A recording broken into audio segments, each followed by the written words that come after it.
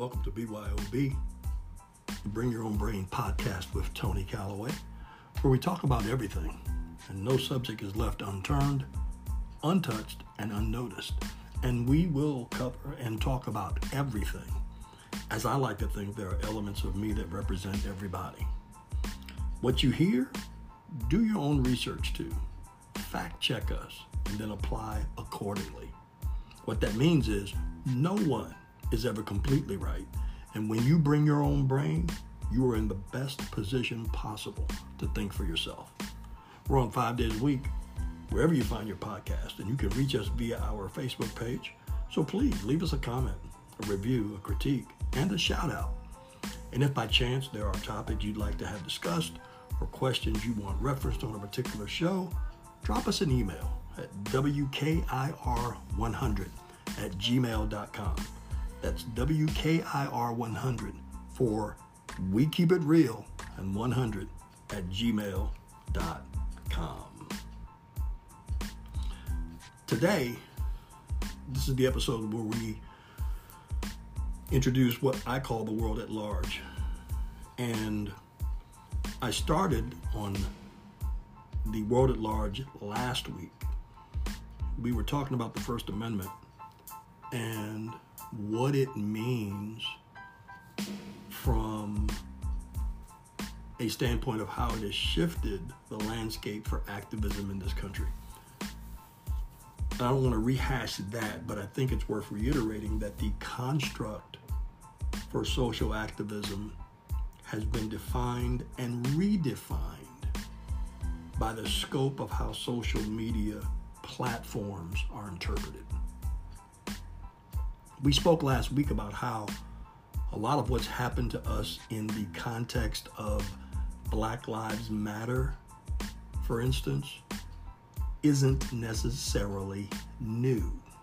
We went back to 1955, and three significant things happened in 1955. Reverend George Lee from Belzoni, Mississippi, he was the first president of the NAACP chapter down there, was shot and killed by white locals because he was recruiting or registering African Americans to vote. Also in 1955, it is well documented, the death of Emmett Till. I'm not going to rehash that. In 1955, Rosa Parks, the Montgomery bus boycott. Not going to rehash that. All of that in 1955. What else was significant about 1955? It was the last year of a recorded lynching in the United States of America. I'm going to repeat that. It was the last year of a recorded lynching in the United States of America. Fast forward 66 years. So much has happened. But everybody has smartphones. And we knee-jerk reaction to things as though it is brand new to our consciousness and we're so offended. But the reality is we have been or have become a twofold society in that we've become encumbered, albeit voluntarily, by the construct that is social media. And at the same time, limited in how we've used what we believe we can't live without. I personally have been left with the understanding that being knee-jerk reactional to things has become what we've reduced ourselves to. And in the insight of a moment, a George Floyd type of moment, we fail to see the forest for the trees. And what I tried to convey in my First Amendment preamble was that if we allow other entities, i.e. the government, to determine not only how free speech is managed and what it is, but when and where the parameters of free speech utilization are structured, we will lose control of our ability to fully utilize the voice that we have. Now, I want to throw some numbers at you. I'm a statistical kind of guy. I love numbers. I love sports, so sports is about numbers. Baseball, for instance, about numbers. Not so much in basketball, not so much in football, but baseball's about numbers. I like numbers across the board. Here's some numbers for you to consider. According to Statista.com, as of 2020, it's a big number, here it comes, there are 3.7 billion people using social media worldwide, with that number expected to jump to over 4 billion by 2023. That's just in about 16 months.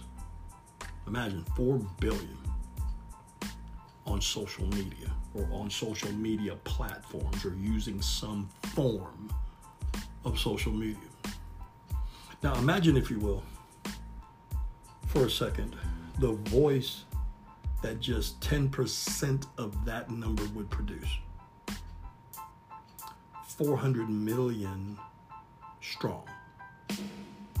400 million people with a direction and with a purpose that would make the Montgomery bus boycott look like a footnote in historical context. Now, keeping that in a perspective of reality that's clearer than a Matrix resurrection, getting 400 million people to do anything that's not related to TikTok, Snapchat, Instagram, Facebook, Twitter, and galvanize for a singular message is a bit challenging. But honestly, I'd settle for more of a direction that isn't as a result of a knee-jerk reaction to something as though we've never seen it before, which is generally what happens. George Floyd, while tragic, we acted as though we had never seen that before. Breonna Taylor, while tragic, we acted as though we hadn't seen it before. When you can go back to Emmett Till and say, yes, we've been down this road before. And here's a news flash. As long as we appear directionless, it leaves someone else, i.e. the government, to determine the direction for us. That's huge. If we appear as though we don't have a direction, someone that thinks they know better about the direction and about what's best for us as it appeals or pertains to the direction will determine the direction for us. And then what happens? We'll complain because someone else is in, quote, control, end quote. And honestly, from the governmental perspective, and we're going to talk in great deal in detail about this, and I can tell you now, this is going to be a part one, because there's no way I'm going to get through all of what I have in terms of information and research that I've compiled and reading I've been doing. So this is going to be an ongoing thing as we address the First Amendment, governmental control of it, and some of the things that are happening as a result of the ambiguities of the First Amendment. And honestly, as I was saying, it's a bit of an oxymoron. Because consider this, the government wants to control the engagement. Think about that. But COVID has produced the need for the engagement. But that only allows more and more of a governmental cloud of control of how it's used, when it's used, and why it's used. The government will be the first to tell you, and we're going to talk about this later in this episode and in future episodes, they will tell you that engagement is necessary. Quote, necessary, end quote. I need to really put that word out there. Because what defines necessary? It's a need. The government will say, we can't be the government without this. That's what defines a need. You don't live unless you breathe. So therefore, breathing is necessary. But for the scoped definition of democracy They'll tell you that the engagement is necessary. But again, like the First Amendment says, you can, quote, peaceably assemble, end quote. They can also tell you how long you can assemble, which means you are under control. The liberties of the First Amendment aren't as broad as one would suggest. And while it may appear that the government is at odds with some of the people on social media, and that different things can be used within the context of social media to disagree, perish the thought, with government, with nearly 4 billion people in the world on social media platforms and profiles, it behooves the government to literally say, if you can't beat them, subtly control them. This, in my opinion, falls directly in line to the theory that is subscribed in George Orwell's novel 1984. As I'm doing this study and I'm reading and I'm compiling information and my brain is going in hyperdrive, I thought of Big Brother. And he references that in the very first chapter when he says it was one of those pictures, I'm trying to remember the exact quote, it was one of those pictures which are so contrived that the eyes follow you about when you move. Big Brother is watching you. There it is. That was huge. That line jumped out to me. Now, for those that don't understand or haven't heard of the novel, it is political satire. I can't really say it any plainer than that. It's political satire, and Big Brother in this story is the supreme ruler or a supreme ruler of a totalitarian state. Totalitarian state. I said it wrong. Totalitarian state. I knew when it came out of my mouth it was wrong. That has as its sole objective ruling over people. Period. What did I say just 45 seconds ago? The government will say, if we can't beat you, we'll subtly control you.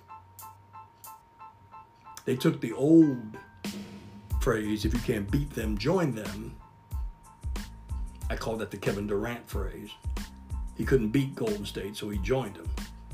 The government says, if we can't beat you, we'll subtly control you. Meaning they go from overt oppression to subtle oppression. When Barack Obama, I'm going to digress for a second, when Barack Obama became president, a significant majority of African Americans decided that oppression would be a thing of the past. Why? We had a black president. But what they failed to realize, A, he wasn't going to be president forever. And B, he wasn't the president just for Black America. He was the president of the United States of America. But going back to the first point, when he leaves office, now there's going to be the construct that says, now that he's out, we can kind of revert back to how we really feel. And while there was ambiguity along those lines, along comes a person who isn't encumbered by what people think and says, I'm going to speak my mind and enable the environment for everybody else to speak their mind as well. What it did, it released the return of social inequality in the minds of people. Social inequality, i.e. racism. It released prejudice back into the mainstream. For all those that put it away for 8 years, who were scared to speak their minds, now had a, quote, commander-in-chief, end quote, who was empowered to the fullness of his own definition of free speech and therefore enabled everybody else. And what I said was, we've gone from outright oppression, which was pre-Obama, to subtle oppression, which was during Obama, to outright bigotry, prejudice, and oppression post-Obama. So the government in this case, as we're talking about the First Amendment, has gone from, we want to control you, but we don't want you to think we're controlling you. Or better yet, they wanted to control you from the rip. They wanted to be the big bad elephant in the room and not try to hide and let you know we're the government, we're bigger than you, and we will do whatever we want to. But we want your vote in November. We want your vote in the midterms. We want your vote in the spring primary. And we are serving you. We are your people, the constituents. We work for you. That's code. What they really want to do is control you. But now we as a people, we have become so informationally pristine. We have become savvy in how we have acquired information. So now we see what the government's up to. So what does the government do? They don't say, well, now that they're on to us, let's really work for the people because trying to control them isn't going to work. No. What they're saying now is they're on to us, but we're not shifting our objective. We're still going to control them. We're just going to find a different way to do it. It's very Big Brother-ish. It's very 1984-ish. Speaking of the novel by George Orwell. But here's the thing. The government can't overtly rule over people in such a way that is so blatantly obvious. And we just talked about that. They can't really do that anymore. It's 2021. Everybody's got a smartphone. Everybody's doing their thing. You can't do that anymore. But what they can do, and what they have been doing, is they will use the tools that we believe we can't live without. And they'll use those tools against us without our even knowing it. Think about that for a second. The principle of social media is to provide an outlet to the world that enables us to show that same world the best version of ourselves. Listen, that's going to become a theme as we talk about this trend I'm seeing. And again, I want to reiterate, the principal idea, the principal construct, the principal parameter of social media is to provide an outlet to the world that enables us to show that same world, the best version of ourselves. Notice I didn't say the real version, the best version. And again, we're going to come back to that. But listen, even as we would define, and in spite of the lack of accuracy that version may contain, we'll still present it. Why? Because social media gives us a, quote, voice, end quote. And it also gives us perspective. And who is to say my perspective of how I see myself is wrong? It's my perspective. Now, the government, coming up on a break, but I still got some time. The government uses social media for the same purpose, to show the best version of themselves. Now think about that for a second. The government uses the tool that you believe you can't live without, but they use the tool to do for you what you want to do for someone else, and that is show the best version of yourself. So the government wants to do this, real or not, fake or not, true or false. They want to show that best version to the entire world. No other country like the United States of America believes in its own superiority like the United States of America. If you don't believe me, watch Afghanistan. Or here's the thing, Google Afghanistan. The United States is all intertwined in that. The United States believes it is the police to the entire world, that it will put its nose in everybody's business for the sake of peace. Why? Because the United States of America has convinced itself that that is the best version of itself. Now consider this. I could stay on that point, but I need to move on. Consider this. The State Department uses social media to spread the influence of the United States foreign policy. Now, we just got through mentioning Afghanistan. So these social media platforms are being used, again, by the State Department to spread the influence and the best face, the best side of the United States foreign policy. Remember, it's the best version, not the truest one. The Department of Justice uses social media to improve, what's the word I'm looking for? Governmental transparency, and to increase the availability of services and information.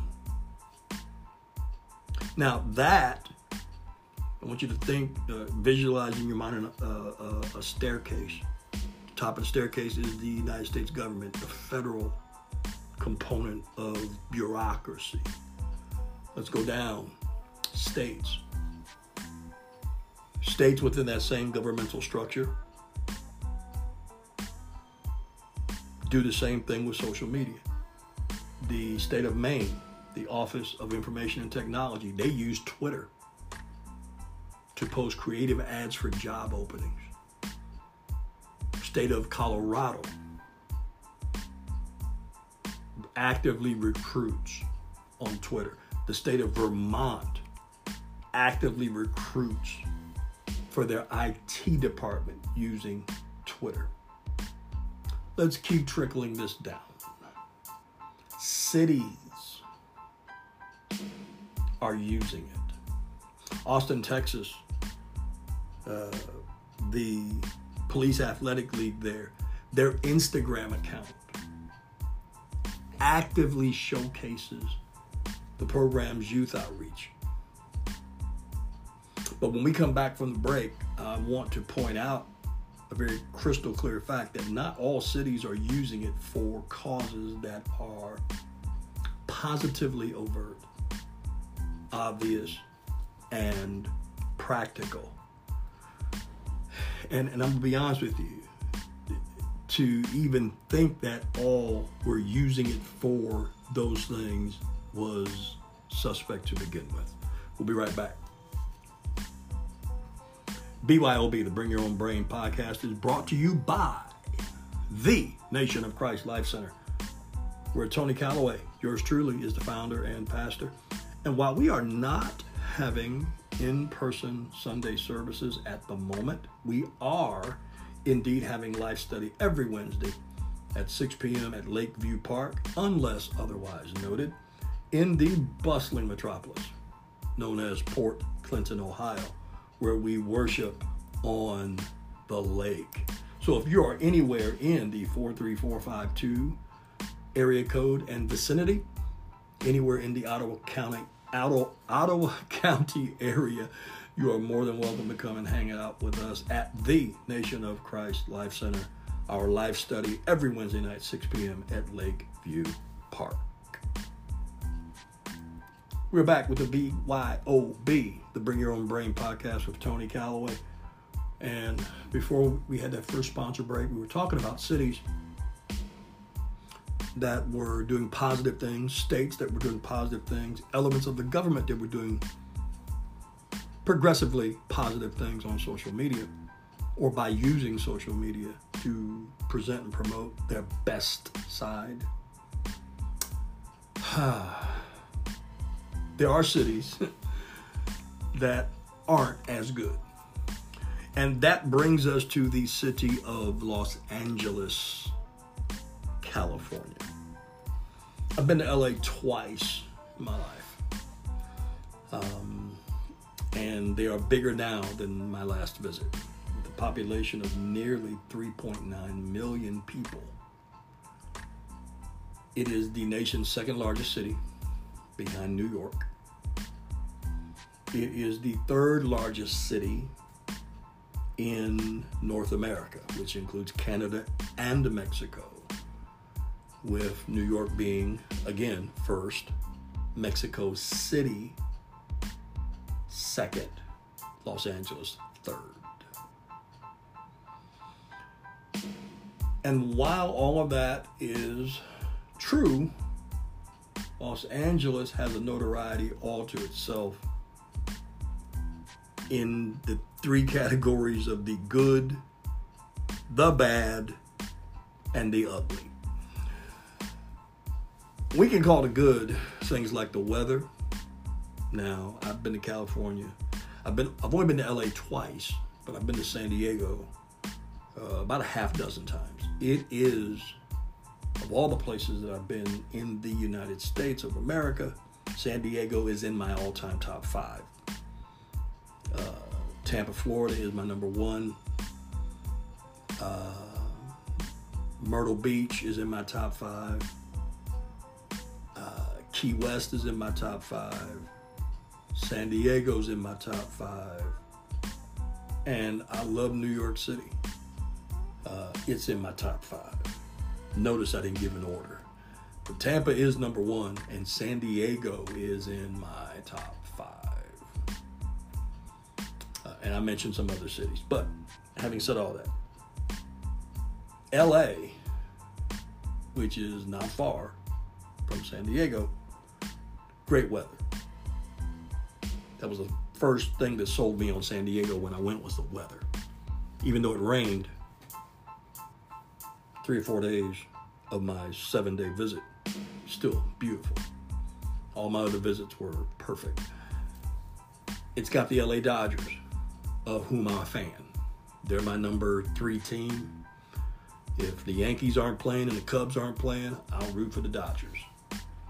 The Rams, who we have talked on our Monday sports podcast, we have talked about the fact that I believe the Rams are a Super Bowl contender. And that stadium, SoFi Stadium, is one of the most beautiful stadiums I've ever seen. Watched that game Sunday night, when they played the Bears. Beautiful stadium. LA has Hollywood. It has the Walk of Fame. It has all of that. It's got the Staples Center. It's got the Lakers. It's got the Clippers. It's got the Chargers now. Those are all the good things about LA. Now, the bad, traffic, overpopulated areas, gang affiliations. I don't even want to dwell on the bad. The ugly, I can leave this to one specific area, the LAPD. Now, I just want to go back 100 years. The Los Angeles Police Department in the last 100 years have had its share of ugly moments, some of which are not in elements of notoriety, but they're just notorious. Going back 100 years, in 1920, there was an allegation that its own chief of police was a member of the Ku Klux Klan, and that was actually a side note, as he was routinely found intoxicated in the company of prostitutes. He lasted 16 months on the job and got fired by the mayor. And on a side note, speaking of Ku Klux Klan, this just hit me, and I wrote it down as a side note. It was and had been widely reported that the Anaheim, California City Council, and the reason I bring up Anaheim, it's just 27 miles to the southeast of LA. It's about an hour drive, and you throw in traffic. But in terms of mileage, it's just 27 miles to the southeast. It's widely reported that the entire city council of Anaheim, this is also in the 1920s, was composed entirely of the Ku Klux Klan. Think about that. Now, the LAPD and surrounding areas, that's a whole nother podcast we might get to down the road. But the LAPD and surrounding areas, which we'll throw Anaheim in there, has had its share of challenges and has always been in the forefront of trying to figure out ways to handle crowds, circumvent the law, and polarize its own authority in the eyes of the people it's supposed to protect and serve. Somewhere down the road, I want to do a podcast on the world at large, and I want to talk about what protect and serve meant, what it means now, and what it will mean if we don't change the dialogue and how we approach the dialogue. But for the second time, and to stay on point, all of which, the handling of the crowds, the circumventing of the law, and the polarization of its own authority, from the era of the 20s and prohibition, past the 50s and 60s, when it was fashionable to be the police chief and be a racist. And if you don't believe that, do your homework, do your research, fact check me. William H. Parker served as the LAPD police chief for 16 years and was a documented racist. And after he died, he had a building named after him. And I do this in every episode. Hashtag make that make sense. Let's keep going. Past the 70s and 80s, when racial profiling was the norm and not the exception. Past the 90s and Rodney King, the LA riots, the Rampart scandal. Let's bum rush our way into the new millennium. Let's zoom into 2012, if you will. 3 subsequent incidents, back to back to back. 1 in July, 2 in August. And one of them, Alicia Thomas, died in police custody. Remember, I said it last week. This is nothing new. I told you, George Floyd was nothing new. Alicia Thomas,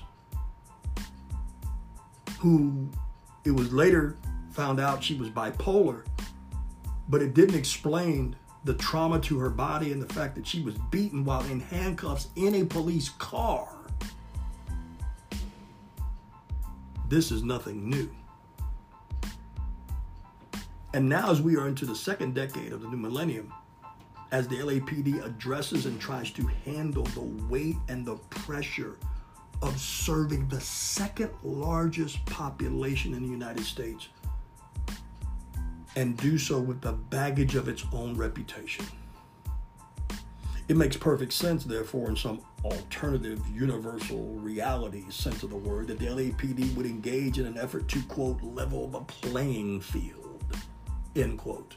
I was talking with my wife earlier, and getting back to that baggage of its own reputation, the two things, as I'm doing my notes and doing my research, 2 names came to mind. One was Ron Artest. My wife and I had just watched a Netflix special that documented the malice at the palace. For those that don't know, and the year escapes me, it's post-Jordan. It's at the back end. I want to say it's the last year of Reggie Miller's career. So I want to say it had to be 2000, 2001 maybe. Might have been 99. It's post-Jordan. I want to say it was 99. It was before that Laker run. I could be wrong, but it's somewhere in that time frame. The Pacers were great, and the fight broke out in Detroit between the Pistons and the Pacers. And now that I think about it, I want to say it was 2004, because it was at the back end of Shaq and Kobe's three-peat, because the Pistons won the title. Ron Artest, and as I told my wife this earlier, I said Ron Artest was Dennis Rodman before Dennis Rodman started dyeing his hair. Dennis Rodman is Ron Artest on steroids. Point being, their reputation preceded them whenever they stepped on the court. After the malice at the palace, Ron Artest, If he looked at the person he was guarding wrong, he got a technical. Whereas Reggie Miller could commit a hard foul and it'd just be a hard foul. Dennis Rodman was the same way. Why did this happen? Because their reputation preceded them. They were never going to get a break. The LAPD is no different. Their reputation, as we just documented, 100 years worth of reputation precedes them. So it would make sense. It would be most practical to assume that the LAPD would attempt to level the playing field. This is where you enter an organization called Media Sonar. Media Sonar is a company that, based on its own information on its own website, is a company that is, quote, dedicated to transforming the world's information into insights that make a positive difference. Again, according to their own website, they, quote, leverage the latest technological innovations and is released to the public safety and corporate security markets on the foundation of freedom, safety, and security for all. As I was reading and looking at their website, the word freedom really hit me, because the First Amendment is supposed to be about freedom. Bookmark that. We're going to come back to that. Because that word, it should have universal meaning. But more and more, and because of the ambiguities of how we've approached not just the First Amendment, but the entire United States Constitution, it's more and more a meaning that is left to interpretation by the one providing the freedom, not the one that's supposed to be enjoying it. And I really want to reiterate that. What's provided for us in the United States Constitution should be for us to enjoy. I shouldn't leave it to the person that wrote the Constitution to interpret it for me in a time that they're no longer in. And the general interpretation should not be left to someone that wrote it simply because they wrote it. That would be like if my wife served me and all of her children, all of my children, the same dish. She can interpret for us whether or not we all like it or not. Well, that's next to impossible. My daughter has finicky tastes. My wife's daughter has finicky tastes. Now, the boys, she has 2 boys, I have 1. They'll eat anything, just about, if it tastes good. And they'll let you know it tastes good. But to get everybody to not only enjoy it the same way, eat it the same way, have the same reaction to it, not going to happen. The government does that with the interpretation of that word freedom. And because so many elements of the Constitution are ambiguous at best, the interpretation of it all is left to the ones that are really wanting to provide and define control, overt or subtle, instead of those of us that should be enjoying it, period.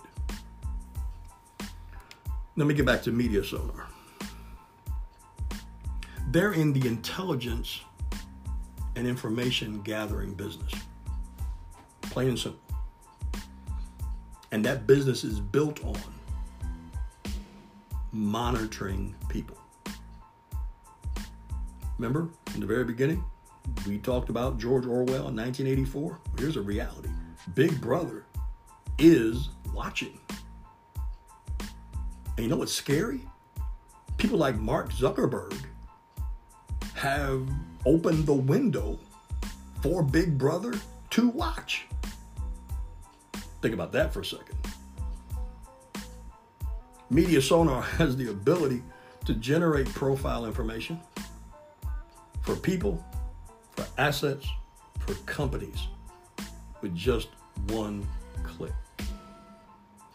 They can generate the ability to manage and decipher information such as a username, an email, a phone number, a domain address, an IP address, credit card, and probably a whole lot more.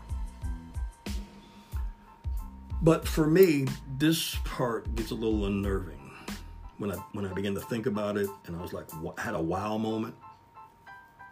They can build, keyword, build, and then track a digital investigative path, and then create connecting parallels within multiple paths.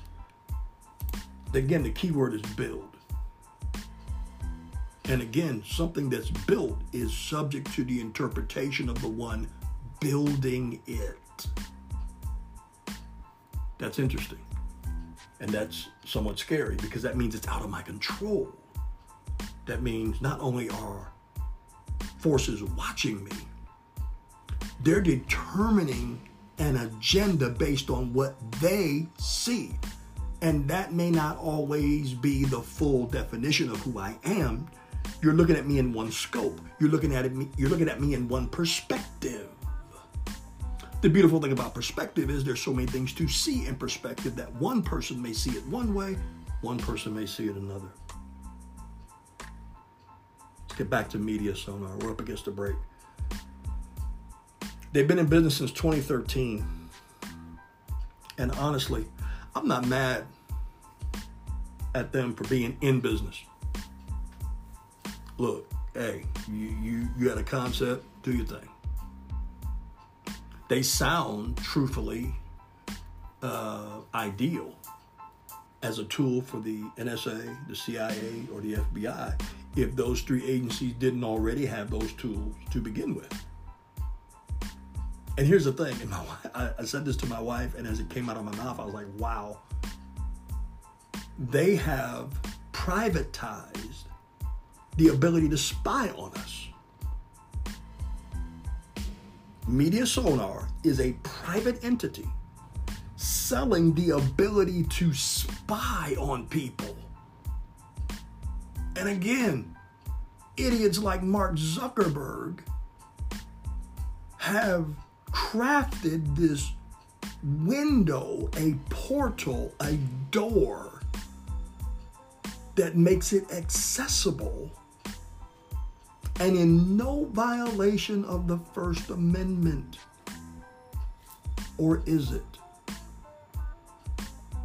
Let's get back to Media Sonar. Because here's where I had another wow moment. In 2018, Media Sonar started pursuing the LAPD.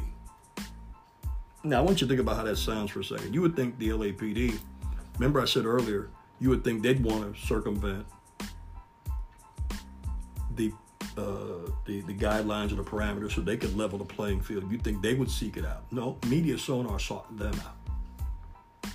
In 2018, started sending pricing proposals so that they would use their services and help continue an agenda that has seen the LAPD use social media as an infringement on the First Amendment. They pursued them for 3 years. Imagine somebody chasing you down for 3 years. Eventually, you'll just give in. You can tell them no all you want, but they're persistent, you'll give in. And then, sure enough, 2021, this year, the LAPD gave in and purchased Media Sonar licenses in 2021, just this year. When we come back from our second sponsor break, I want to really close talking about where I'm at in all of this and some of the connections I'm making just based on information and where we're going to go from there. We'll be right back. BYOB, the Bring Your Own Brain podcast with Tony Calloway. BYOB, the Bring Your Own Brain podcast is brought to you by Clean Design, LLC, a residential and commercial cleaning company servicing the greater Ottawa County area of Ohio. They clean it to your design. And they also provide off-season home management for those that are looking to get away from the harsh North Coast winters and want to feel safe about their homes in the process. You can find them on Facebook, and I encourage you to check them out. They're a small business, and I am big about supporting small businesses. So check out Clean Design LLC, where they clean it to your design. We're back on the BYOB, the Bring Your Own Brain podcast with Tony Calloway. And we're talking about, on today's podcast, the world at large, we're really talking about should social media platforms be protected by the First Amendment. And before I get to this last segment, I do have an opinion about it. What makes it challenging is Facebook, Twitter, TikTok, Snapchat, Instagram, and I'm sure I'm forgetting some other fringe social media platforms that Mark Zuckerberg hasn't bought and purchased yet. There's the open web, the dark web, the deep web. All of these social media platforms are privately owned. They have made themselves more powerful than the United States Constitution. Think about that for a second. They have made them more powerful than the United States Constitution. Why? Because they're private companies. And they have determined that their own terms and conditions are greater than the United States Constitution, which is the document that enables them to be a business in the first place, to have the freedom to create in the first place. So we are now, and have been for quite some time, in very ambiguous water. I repeat that. We are now, and have been for quite some time, in very ambiguous water. Now, I could do a whole series on the outdatedness of the United States Constitution. I really could. Because the truth of the matter is, we are trying to determine parameters within a construct of 2021 based on a document that is ancient. I won't even dignify it with a year. It's ancient. It's outdated. One of the things I talk about in my life coaching is you cannot continue to wear an outfit that doesn't fit you. And you can't keep it in your closet hoping that you'll wear it again. And it's not that I don't believe you'll wear it again. It's that when you do get to the point and you do wear it again, or are able to wear it again,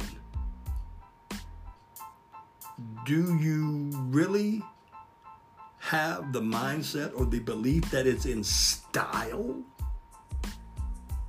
Make that make sense. Because if it's not in style, why would you wear it? The United States Constitution, in my opinion, is that kind of document. We're being forced to wear it. It doesn't fit. For some, it's a coat 2 sizes too small. For some, it's a coat 3 sizes too big. For some, it's a color that doesn't match the hue of our skin. And for some, we just don't look good in it trying to hold our stomach in to keep buttons from popping. You can only hold your stomach in for so long, and believe me, I know that for a fact. So the whole element of the United States Constitution and social media confines or platforms and how those two fit together is a legitimate question. It should be a legitimate concern.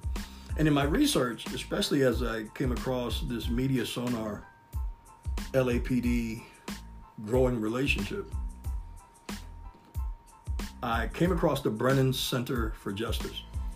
And Mary Pat Dwyer, who is affiliated with the Brennan Center for Justice, said this, and I quote, The Los Angeles Police Department authorizes its officers to engage in extensive surveillance of social media without internal monitoring of the nature or effectiveness of the searches.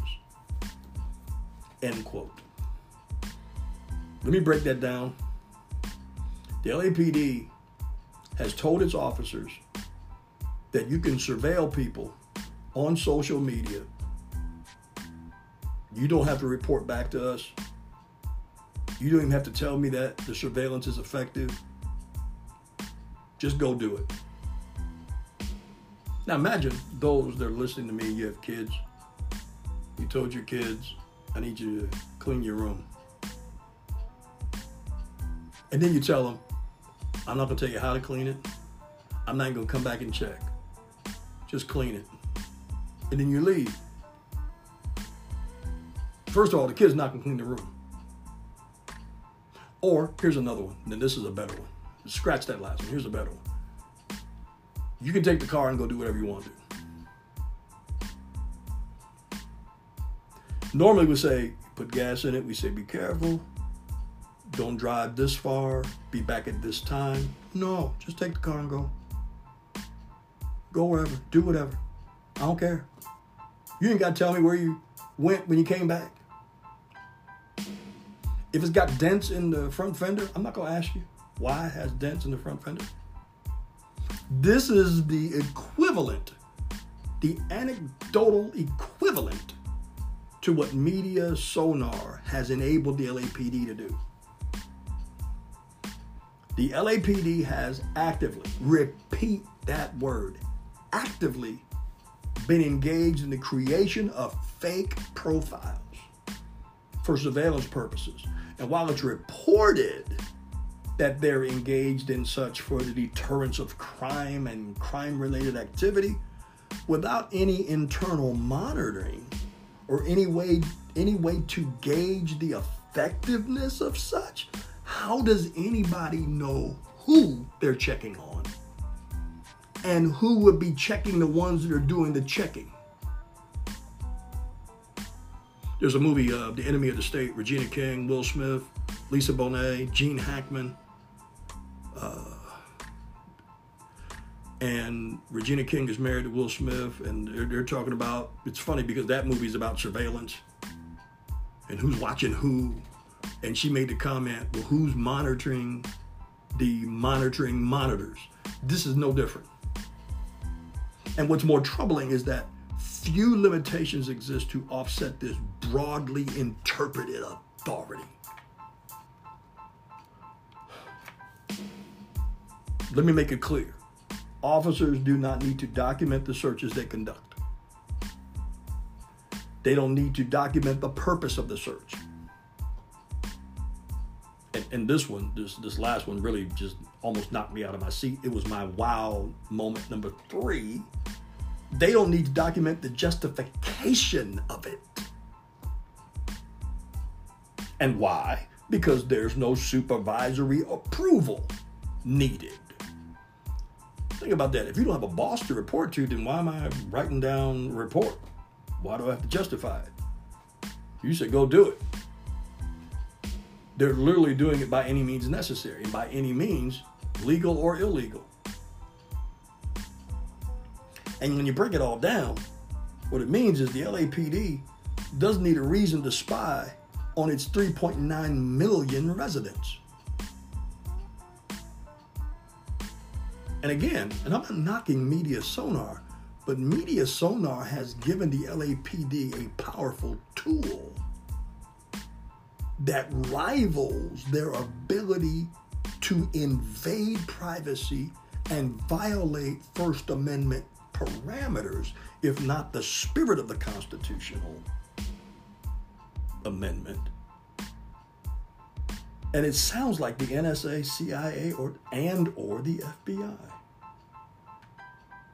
Now, we're going to wrap this up and we're going to come back with part 2 of this. But the contradiction of all of this spills over into the fact that there are no standards for the types of surveillance that can be conducted. I want to reiterate that. No standards. And if you watch Law and Order, my wife watches a lot of Law and Order. So do I admit it. Everybody knows you can't wiretap anybody and listen in on what they're doing, planning, saying, all of the above, without a judge's signature. And you better have probable cause before the judge signs it, or the judge isn't going to sign it. Media Sonar has given the LAPD the power to circumvent even that.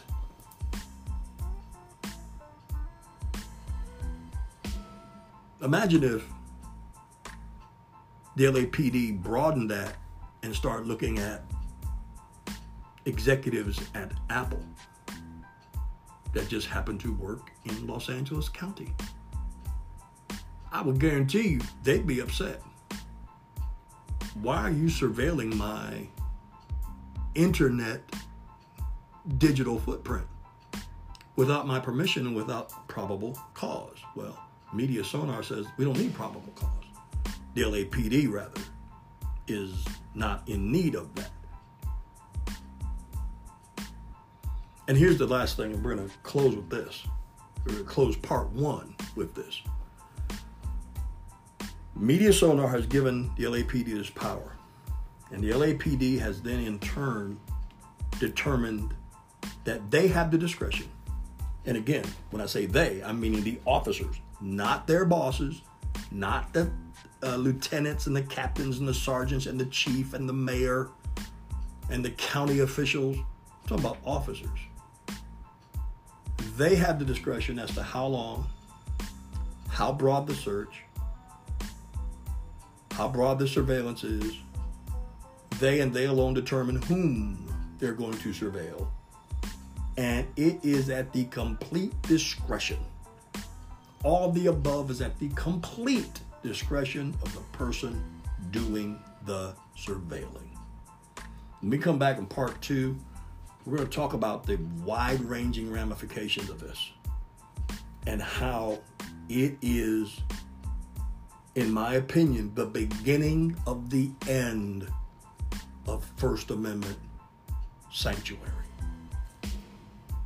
So just stay tuned. Part two is coming.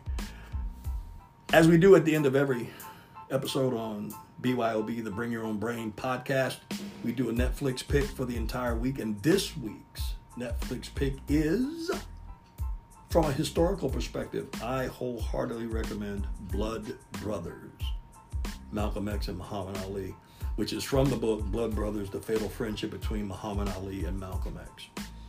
And that book is written by Purdue Professor Randy Roberts and Georgia Tech's Johnny Smith.